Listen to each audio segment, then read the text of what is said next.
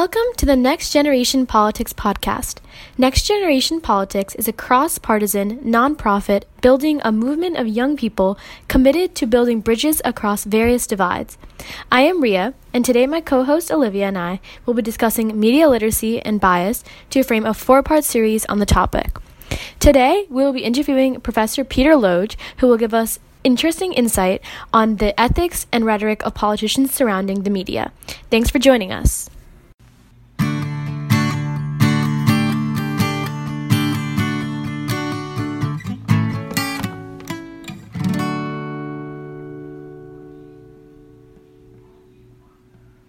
So I heard of Professor Loge when I did a JSA program at Princeton a couple months ago, and he was a speaker at the Constitution Center in Philadelphia. And when I heard him speak, I was like, wow, this is like a unique, topic of discussion that I hadn't really heard about before. And then once we decided on talking about media bias, I was like, wow, I know like the perfect speaker for this. And if he wants to talk a little bit about his experience in politics in general, that'd be great. Okay, sure. Thank you very much for having me. Very flattering to be asked. My name is Peter Loge. I'm an associate professor in the School of Media and Public Affairs at the George Washington University, Washington, D.C. Just starting my third year full-time. I was an adjunct professor for many years before that. Mostly I've spent a career in politics. I've spent about 25 years working at the intersection of communications, politics, and policy. Worked for senior positions in both the U.S. House and the U.S. Senate as a staffer. As you said, I worked in the Obama administration as a senior advisor to the Commissioner of the Food and Drug Administration, the end of the administration. I've been a lobbyist, a consultant. I was vice president for external relations at a quasi-governmental organization, had my own lobbying firm. Kind of the stuff that one does in Washington, D.C. is mostly what I've done. So one of the top headlines surrounding media bias that has been in the news lately is reportedly, this hasn't been confirmed by the White House yet, but you never know. But the Trump administration is drafting an executive order that it's like a censorship ban all around in media, but tends to be, obviously coming from the Trump administration, it tends to be banning anti-conservative bias in social media as they see it. And I think that's a good starting point to see what are the implications of that and how that will reflect on issues of, disunity and division that are kind of within the national debate as of right now. I haven't heard about this. It is laughably unconstitutional on its face. The point of the First Amendment is you get to say things that make elected officials angry, right? Early in the Republic, Thomas Jefferson, one of the founders obviously, was a big champion of the free press. Given a choice between a government that had newspapers and newspapers that a government, I'd surely choose the latter and have everyone read those newspapers. And then it held true until he actually went into electoral politics, when he decided that newspapers were terrible because they attacked him. Early in the Republic, we had the Alien and Sedition Acts, where reporters who wrote things that elected officials didn't like could be jailed. And reporters rightfully sued. They said, this is crazy town. The point of the First Amendment is we get to say what we want. And obviously, there's conservative and liberal media. Obviously, people have points of view. We've always had points of view. Newspapers used to be partisan. The partisan press was a thing in the U.S. until relatively recently. Newspapers have names like the Arizona Republic because it represented a political point of view. The Arkansas Democrat was for Democrats, right? The idea that you could ban bias in political speech is laughable. And it's also, frankly, insulting. We get to argue about stuff. We're supposed to argue about stuff. That's how we get things done. And to ban points of view with which you disagree is fundamentally anti-American. I think you make an excellent point, but something I think a lot of young people are grappling with today is what is, freedom of speech and freedom of expression, and where do you put up the limit between hate speech and just regular speech, and then also when you're infringing upon someone else's freedoms. So could you kind of explain that more? There's a whole legal body of work there. Not all speech is always allowed, right? You can't yell fire in a crowded movie theater and cause a resulting panic. If you yell fire and nobody seems to notice or care, that's probably okay.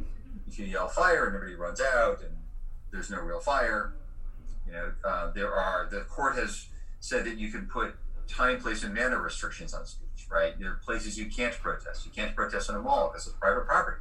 It's like walking into your neighbor's house and staging a protest, right? All of that is true. There are increasing calls for banning hate speech, but what hate speech is sort of a tricky and open question. right? If you say, I hate left-handed people, therefore go kill them, that's different than saying, hate left-handed people, right? One of them is an expression, have an emotion. The other is go do violence, right? You can't incite a riot, right? And a lot of people get concerned about what they see and hear in media, but that doesn't mean you have to consume it, right? I mean, you as a consumer have a choice. If you see an outlet you don't like, if you don't like what Rachel Maddow or Tucker Carlson is saying, turn off the TV, turn the channel, right? And if they're saying, go to Sandra's house and bang on her door, that's very different than saying, we don't like Sandra. But you can say you don't like Sandra, and I'm sorry, Sandra, but that might happen. That's sort of the price you pay. When you talk about having like freedom of speech and, if someone particularly doesn't like a certain, media source or specific type of dialogue that they're hearing, I think oftentimes people, the common response people usually make is turn it off. Issue, I guess you could say, I see with that is that, where is the diversification of points of view? Where is the diversification of discourse that you're hearing? Because if you don't engage in dialogue that you don't necessarily agree with, or maybe you have very strong negative emotions about, then you are, in one way or another, ending up growing up or being fostered in an environment that's kind of like a cycle of like the same like-mindedness. And I think echo chamber. True. Yeah, exactly. That's the word. I absolutely agree, but that's not the government's job. Mm-hmm. The government's job isn't to force you to consume media with which you disagree, and it isn't the government's job to tell you to, only listen to one side or the other, right? It would be wrong for the government to say, Fox is bad, turn off Fox, or MSNBC is bad, turn off MSNBC. You have a responsibility as a consumer. That's also true that there are media outlets with points of view who do it differently than others, right? So some have a political perspective. There's a lot of, the Bulwark is a conservative news site, is quite good and is well respected. And that's different than people ranting and making stuff up, right? I think it's healthy to get informed perspectives on a number of different issues, right? Both Sides does this. There's another site called, Flipside, I want to say, that brings liberal and conservative views together and sort of lines them up so you as the news consumer can make your best decision. So yeah, you ought to get different perspectives. If you don't want to, that's kind of on you. But the president shouldn't be saying this perspective is out of bounds and it should be banned. That's not how things work in America. And in those news sites kind of communicating, their message to the public, how can we manifest ethics in the whole process? What does that look like? Because I know you have been involved in the project or on ethics and political communication. Like, what does that look like? And what does unethical political communication look like? That's a good question. So I launched the project in ethics and political communication 6 months ago to promote the study, teaching, and practice of political communication ethics. And I don't have an answer for what's ethical, right? I don't know the absolute correct answer. I have a set of beliefs. I have things that I think work for me. And what I think mostly we ought to do have a responsibility for as people who work in politics, right? I spent most of my career helping elect people, chief of staff in the House, advising elected officials, promoting causes. And that all comes with ethical baggage. Can I lie? How much can I spend? How much fear can I generate? All these kinds of things. And from my perspective, my ethical responsibility is to promote, never to undermine the system that allows me to have that debate, right? I can be aggressive and mean and partisan and all of that, as long as I don't lie, as long as I don't call you, un-American, or the media are the enemy of the people, or the Democrats are the enemy of the people. That's out of bounds, because that's attacking the foundations that allow us to have the conversation. I don't like sports analogies in politics, but they seem to work. In sports, you can, lay somebody out legally. And that's fine. That's part of the game. But don't go after their Achilles or their ankles, or don't cheat. It's that perspective. I think when it comes to news, you have a responsibility as a consumer, right?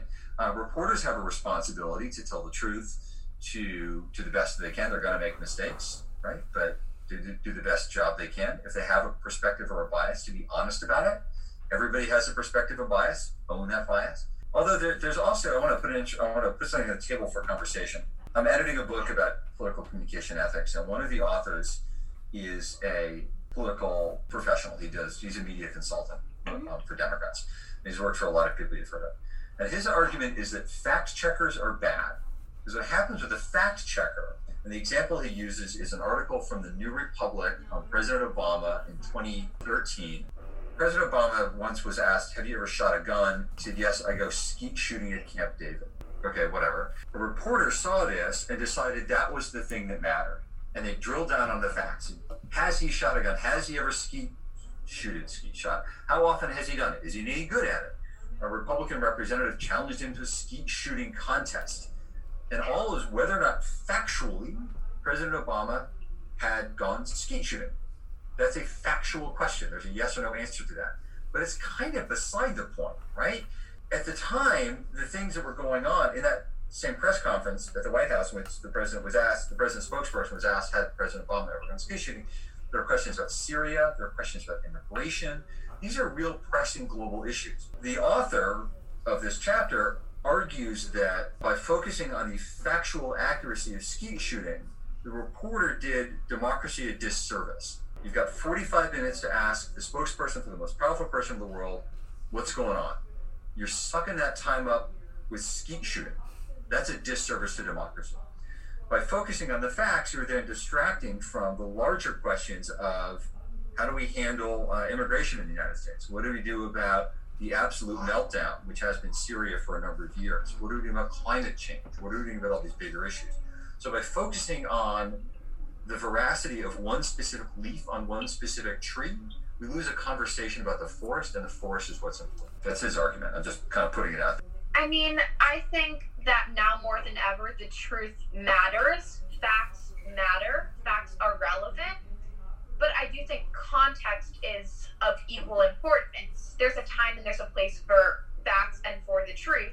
And in that specific context, that fact, while it might seem really important to someone else, did not belong in that scenario, in that press conference where you had, say 45 minutes with the most powerful person in the world, arguably. And so I agree and I disagree. Good. Because I disagree in that, it doesn't matter at all, that fact checking does not have a place in our society. Because I really do think it has a place and it has a time, but I do agree with the argument that it didn't belong in that press conference at that time. No, it does. You make a really good point about context. A lot of people on the right didn't think President Obama was a real American. They thought he was a stupid Muslim and all this other kind of nonsense. And so if you say, aha, here's a lie, he didn't go skeet shooting, what you do is you reinforce one set of, a bunch of other people go, he's lying about skeet shooting, what else is he lying about? You've all seen this play out in your real life. So that context matters, right? There's also, though, if somebody's lying about who shot first, if they're lying about the actual threat, those facts do matter in the context of a shooting or a war zone, or whether or not we go into Iraq, right? Whether or not there is weapons of mass destruction or threats of weapons of mass destruction. So I think, but that context is an ethical judgment, right? So I think you're absolutely right. The facts, to quote other people's part of me, facts don't speak for themselves, right? There are no facts just lying around. We do things with them, right? So that's, for me, the ethical questions. What are you doing with this stuff? Some do you roll your eyes, whatever, you got the math wrong, but the point is over here, or is, hey, you know what? This, whether or not, who shot first is actually really critical to know what the appropriate response was. So I think you're right about context. I think you hit it right on the head. I think another, issue with the fact checking is that, I think that there's an increasingly diminishing bright line for how much fact checking is appropriate. And I think that it's a little bit, I don't want to say going down a spiral, but it's a little more chaotic with the new administration because fact checking has become a tool of attack against, the president in a way, especially a tool used by the media. Whether it be like Washington Post's fact checker, they have like their own, people have like their services running. It's like a very big commercialized in a way thing. Yeah. I think that obviously she brings up a good point about context, like in some cases, like recently with the Sharpie line on the, weather map. Can you imagine if any of you had turned that in? Like you're doing a presentation, and my mistake, and like you draw a line as you're doing your presentation. That's, oh my gosh. Yeah. So clearly, there's an importance to fact checking, but I think that another, like talking about, like that downward spiral, something that like baffles me a lot is like, well, oftentimes like the American public, whether it be the right or the left, are not going to be satisfied with the facts. And for like an example, or to put something out there, is that like when Obama's ethnicity was challenged, he released his short form birth certificate, and it was not believed. Then he released his long form birth certificate, and it wasn't believed. Then he released some other like form of documentation, and it's like, at what point is facts become? It's not, because it's not really considered fact if it's not validated by the public. Well, you make a really good point, and that is, we don't reason by facts. We think we're smart, clever people, right? You're obviously smart people. You're working on big, important issues, and you're interviewing other smart people. So we all must be very smart, right? Let's not get ahead of ourselves, right? And so humble too. And so humble, exactly. Just everybody in Washington is very smart and very important. Just ask them. With apologies to A.A. Milne and Winnie the Pooh, we're all just bears of little brains. We don't go around gathering facts and then lining them up. We don't have spreadsheets for every decision you make about what to eat or what to do next or where to go to college, or like, there's facts matter, but what we really do is assemble a world that seems to make sense, for which we seem to have some evidence. We then go about seeking evidence that reinforces that story, right? And the story has to be true enough or true to life, but it doesn't have to be completely accurate. You haven't done this yet, but you will at some point go to buy a house or choose. When you're looking at colleges, you have a list of things, right? If I'm looking at colleges, I want to be in a size city. I want to have a really good history program. I want to have, sports teams, whatever. And you'll visit a college that checks all those boxes, and it just won't feel right. Then you'll visit another school that checks some of the boxes, but not all, but think, this is where I want to be. And you're going to go to that other place, and it's going to be fantastic. And it will be against the facts. Because you had your checklist of facts. But the facts just weren't quite it, right? This is how we operate in politics, in our communities, in our society. This is what it means to be all sorts of things. So I think it comes back to your point that it's context. Which story are the facts helping tell? How can I use the facts to advance my story? Which facts can I afford to ignore and still have my story be true enough or true to life? It's a story that matters. I think you brought up the power of exclusion, though. Yeah. Do you think there's a point where you can exclude so much truth, so many facts, and so much content that something becomes unethical, or so biased that it can be deemed unethical? That's a good question. I hadn't thought about it in that context. I think that, for one, each of us can live more or less honestly, and hopefully we're open to changing our minds about more than, just what movie do you want to go see, but like changing your minds about the important stuff. And hopefully facts do matter in that calculation. Having the facts matter requires each of us to be a bit humble. Like, you've got to go into every situation, even ones about which you are absolutely passionate and sure, thinking you might be wrong.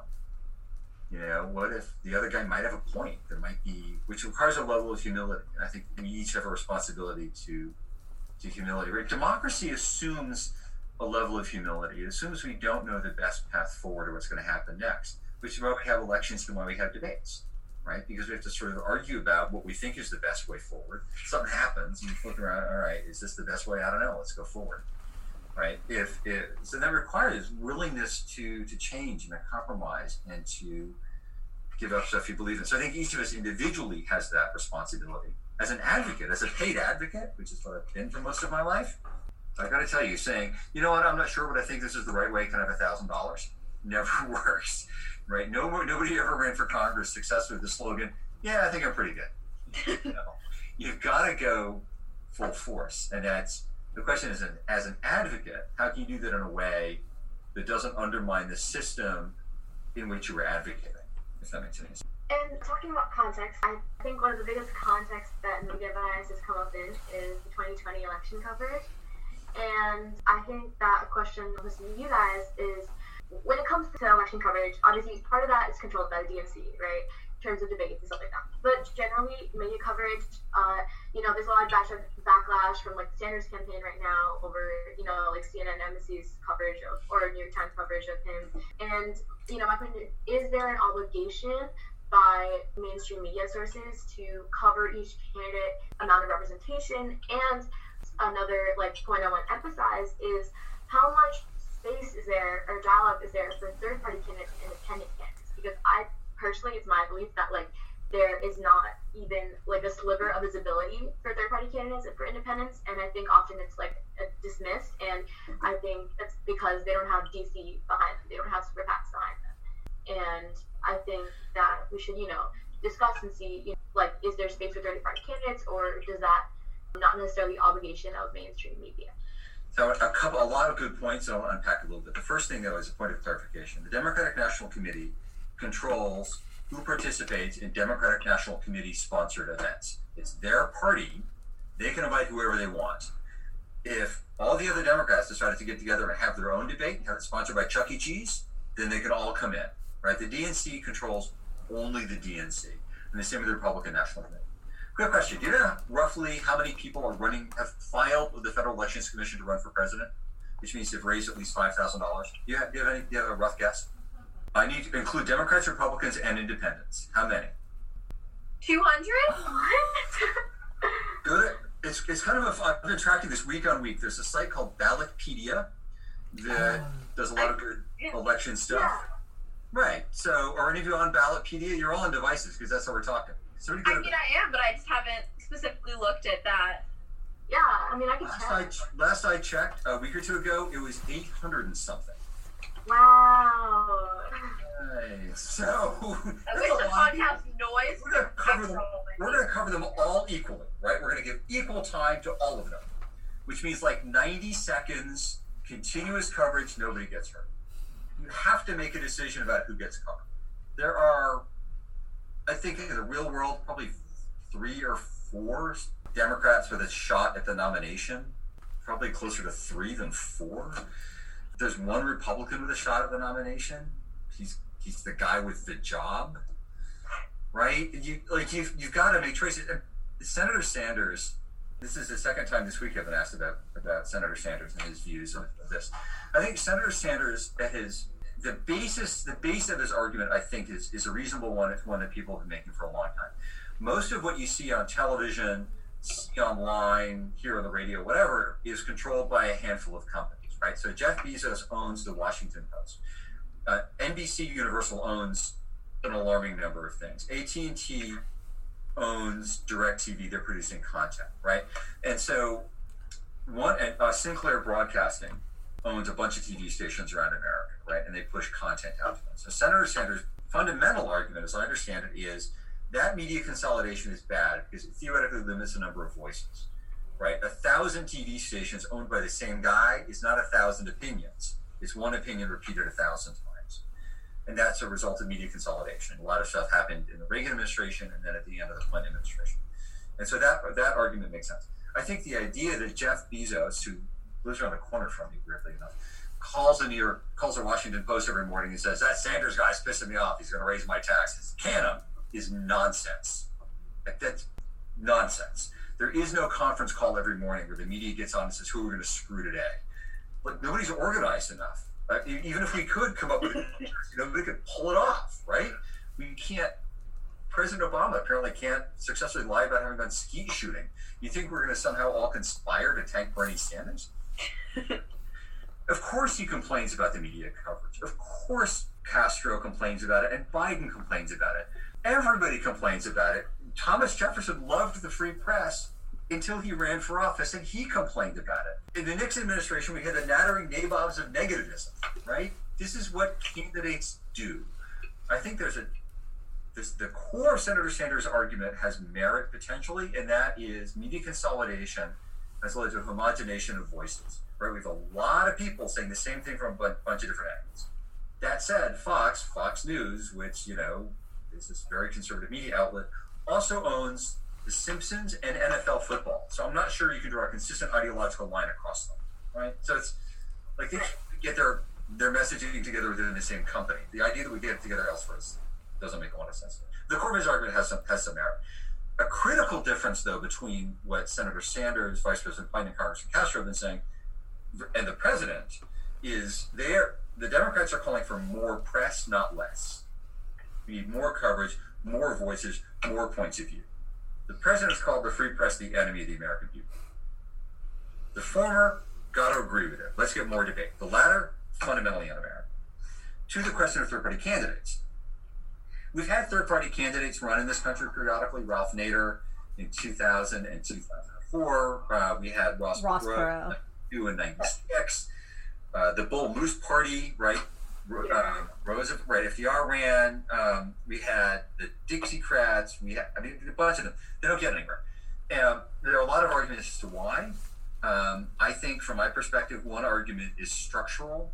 Democrats and Republicans control primaries, but also because our system is a binary system. Right? We don't have multi-party representation. We don't have parliament, so you have to get a majority.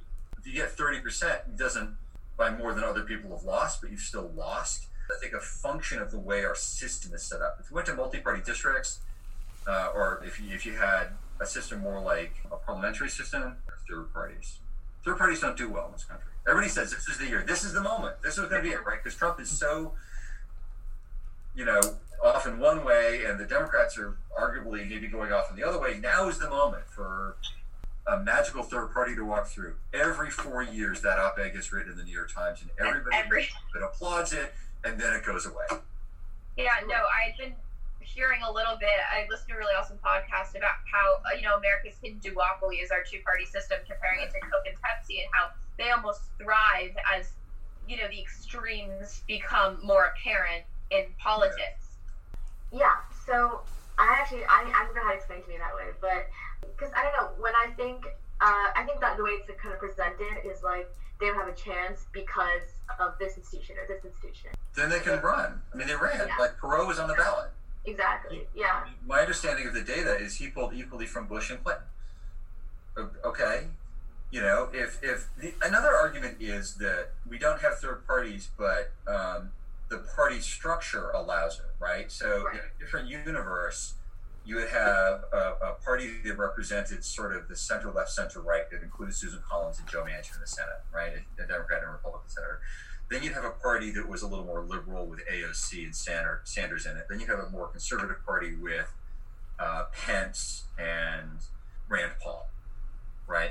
We don't have a structure that allows that. So what happens is within the Democratic Party, we sort of argue about who's going to be the standard bearer nationally, and the Republicans have the standard bearer nationally, but then also within each congressional district, you have that debate, right? So you've got primaries, the way districts are drawn. You've got moderate Republicans losing to conservative Republicans. You've got moderate Democrats losing to liberal Democrats. In some districts, you've got moderate Democrats beating liberals. So you still have that interplay of ideas, and you still have choice. It's different, but it's not quite as stark as it's sometimes presented, I don't think. Yeah, that makes sense. Sort of. Yeah, and I think a lot of the discussion that we as young teens and civic participants have been talking about is, so personally I run a bipartisan politics club in my school where I have Democrats sit on one side, Republicans sit on one side, and we have them talk it out, and that's my favorite part of my day. But how can we encourage cross-partisan dialogue on a national level is so baffling to me that there's no nationalized bipartisan positions. There's no bipartisan director at the White House. There's no prevalent issue, I guess, to some people. And I think that the question our podcast listeners and us as civic participants should be asking is how can we encourage not just a more balanced pool of media, but just a more open dialogue, not just a one-sided kind of conversation.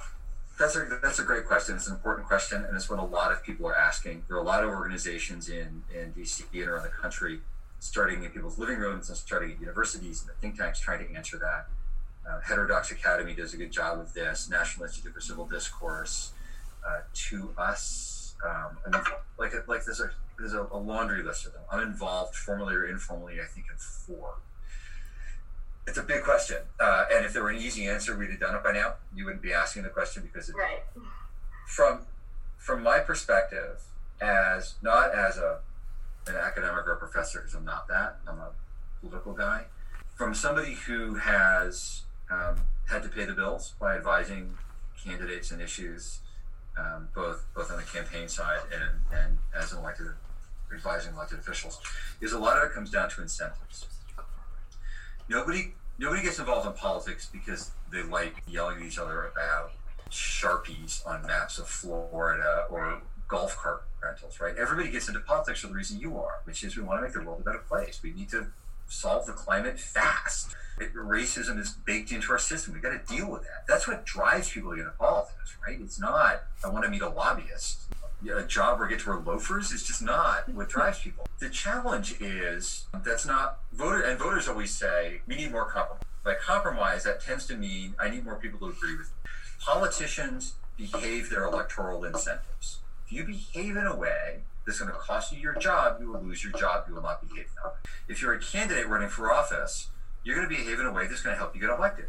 If you're a cause, pro-gun, anti-gun, pro-choice, anti-choice, whatever it is, you're going to behave in a way that's going to pass your legislation, that's going to raise money, it's going to get you on TV because you think getting on TV will raise your profile, raise your money. That's probably true. So it's about changing the incentives. That means voting for people you might not agree with 100% because you think compromise is important. I need liberals in AOC's district to vote for Biden in a primary. I need moderates in anywhere to vote for Sanders in a primary. If Republicans want the Republican Party to come back to a level that it was until relatively recently, they need to vote for Republicans who aren't pure and who are rhinos, Republican in name only. If you want the world to be a better place, reward people who are making it better. And we can talk all we want about why isn't it better and why isn't discourse more civil, but unless you get rewarded for that, we can tell you as a high school student, enjoy high school, take academic risks. If you think you might, Russian's an interesting language, but you'll do poorly at it, take Russian because you'll grow as a person. And you might think, oh, that's well and good. Look, I need this GPA to get into my first choice college.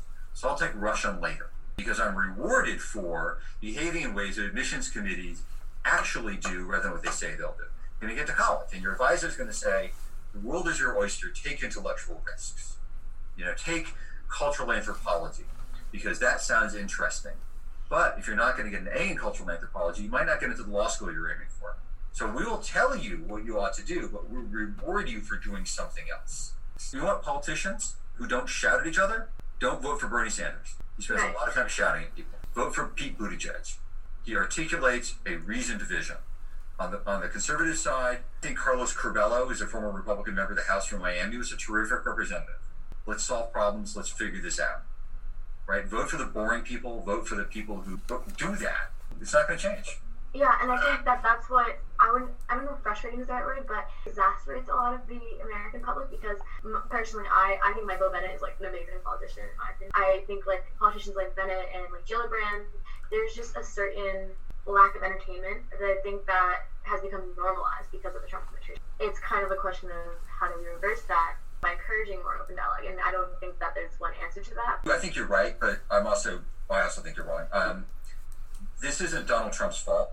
Dave Chappelle, a terrific comedian from Washington, D.C., on CNN sometime in the past year said Donald Trump didn't make the wave, he's just riding. Right. We've always had entertaining politicians who are over the top. Tippecanoe and Tyler, too, is an invention. Abraham Lincoln wasn't born in a log cabin. We're always telling these stories. Thomas Jefferson used to make up stories about John Adams and have other people place them in the press. Ronald Reagan was president of the Screen Actors Guild before he was a union leader, before he was governor of California. Fred Grandy from Love Boat was elected to Congress, right? He was actually a really good, smart congressman who was an actor for a little while. Fred Thompson, right? I thought he was a pretty good senator and he's a pretty good actor. We love bread and circuses. This is what we do. I mean, Donald Trump's kind of an outlier, but he's not like the first guy to figure out that the American people, he also genuinely expressed frustration and anger that a lot of people genuinely and legitimately feel about the economy and about their government. Right. So props to him for that.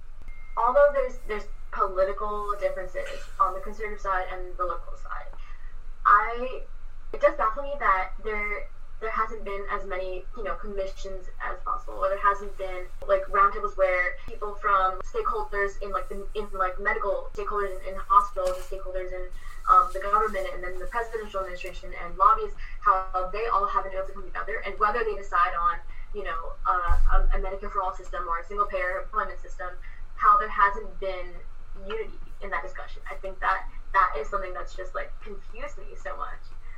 You're right to be confused by it. I go again. I agree, disagree. So in 1993, I was in the district office of a congressman during Clinton's healthcare debate.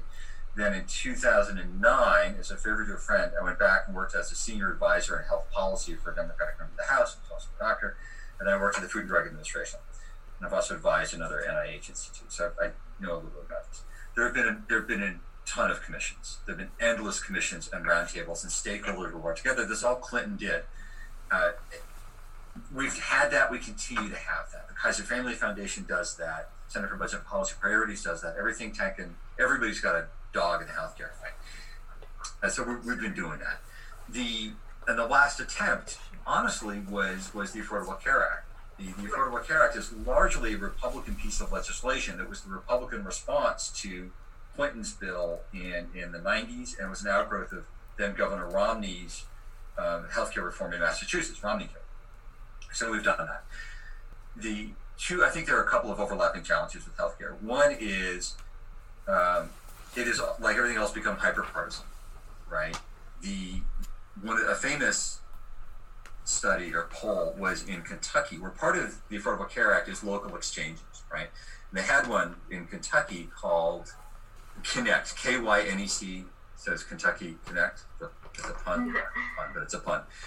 And people in Kentucky love it, but they hate Obamacare. Connect is Obamacare. Yeah. Right, but one has the word Obama attached to it, and the other doesn't. So it's hyper-partisan. The second thing is we don't think rationally about healthcare, right? We can talk rationally about the best practices and all that when it's somebody else. If it's your mom or dad or you've got a broken leg, you blew out an ACL, you're not comparison shopping at that point the way you buy a phone. You're screaming in pain, grabbing your knee, and demanding a hospital. Another challenge is it is blindingly complicated. You can't just fix one piece of healthcare. Our healthcare system was created largely as an accident of wage and price controls in World War II. You couldn't give people raises. And so employers, in order to attract new talent, instead gave them healthcare. It was a workaround. And we've built the train as it's been hurtling down the tracks, and stopping that train is really, really hard. Getting consensus is incredibly hard. And you can't, even moving to, okay, we want single payer. Like if we started from scratch, we would not invent the system we have. Nobody would invent the system we have to start from scratch. Getting to single payer means firing every single insurance agent in America. Hartford exists as a city largely because of the insurance industry. You take the health insurance industry away, towns vanish. Hundreds of millions of dollars goes away. And it's good in like the macro, yes, but there'd be more care for us. Yeah, unless it's your dad. Your mom is the CEO of a health insurance company, you probably have very different feelings about the implications. When I was working on healthcare reform, I had an insurance broker in the office saying the problem with this is my job as an insurance broker is to explain insurance to you. If you can look at it online, the way you do Yelp or TripAdvisor, my job goes away. And part of me is thinking, yeah, sucks to be you, but yes. But like that guy's got a house and kids who are in high school who want to go to college. And the incentives are a disaster. Nobody knows how much healthcare costs because none of us pay for it. From a media standpoint, there is a prospect of social media being a tool for creating and demonstrating a consensus for policy. Is it a realistic thing to do, or are we predisposed to let both sides tear each other apart instead of trying to reach common ground?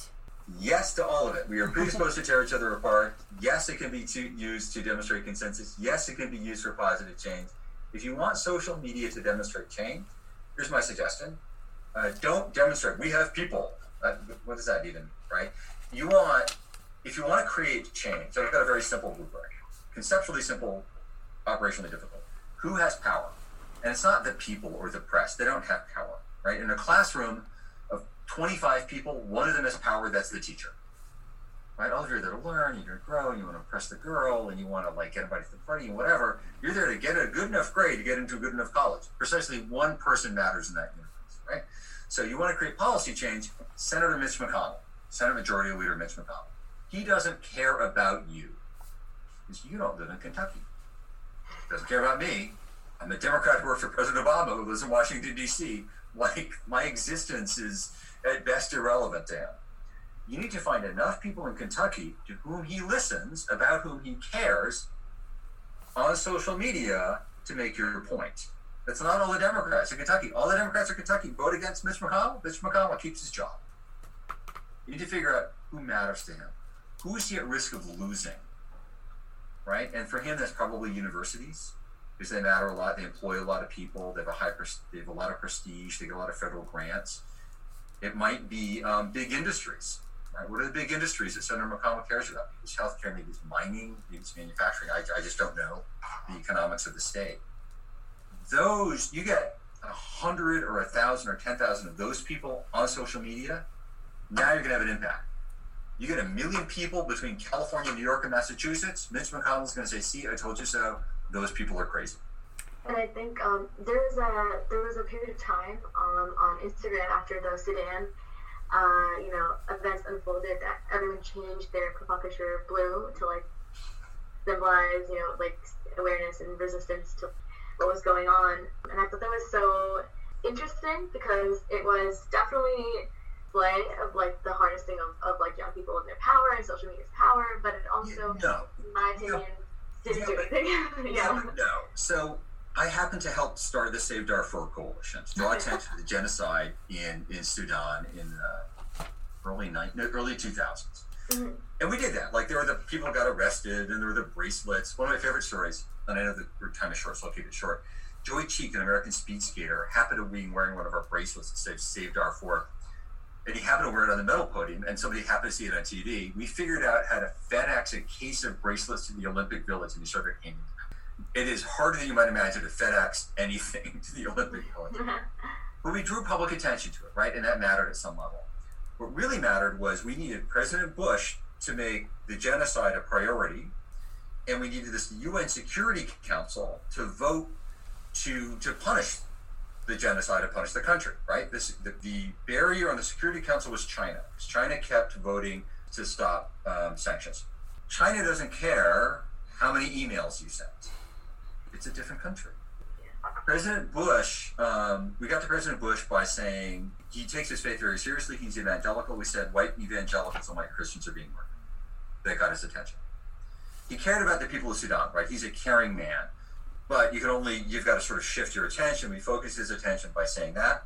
We try to get the American people to care by saying this looks just like the Holocaust in Europe, right? Because I don't know how to wrap my head around Sudan. I can't find it on the map. They're starving. Africa's complicated. Aren't they just tribes? But wait a minute, there was no Mandela. I don't get it. I need to turn the channel. I needed a context I can understand. So we very intentionally said, this is a genocide. They are doing what Hitler did. Right. Now I get it. Now I know what to do about it. We got to China, we have a national attention. China was getting ready to host the Olympics in Beijing, and they were trying to prove to the world that there were beacons of human rights and justice, which meant they were doing lots of things to prove that. And so we highlighted in China and to Chinese officials that their blockading or their preventing the sanctions was a clear violation of human rights. And frankly, the wristbands in the Olympics helped with that. So everybody online, terrific, good background noise, you create political space, you help get it on the agenda. The decision makers were Chinese leaders and President Bush. President Bush cared about the evangelical mission. China cared about looking good on human rights so they could get away with hosting the Olympics. Thank you so much for engaging in this discussion. I think it was very fruitful, and we brought a lot of different points of view in, and I think your expertise definitely shed a light on some of the issues that I was confused about, as well as many of our fellow podcast people here. So thank you so much. Thanks for having me. Keep it up. It's interesting stuff.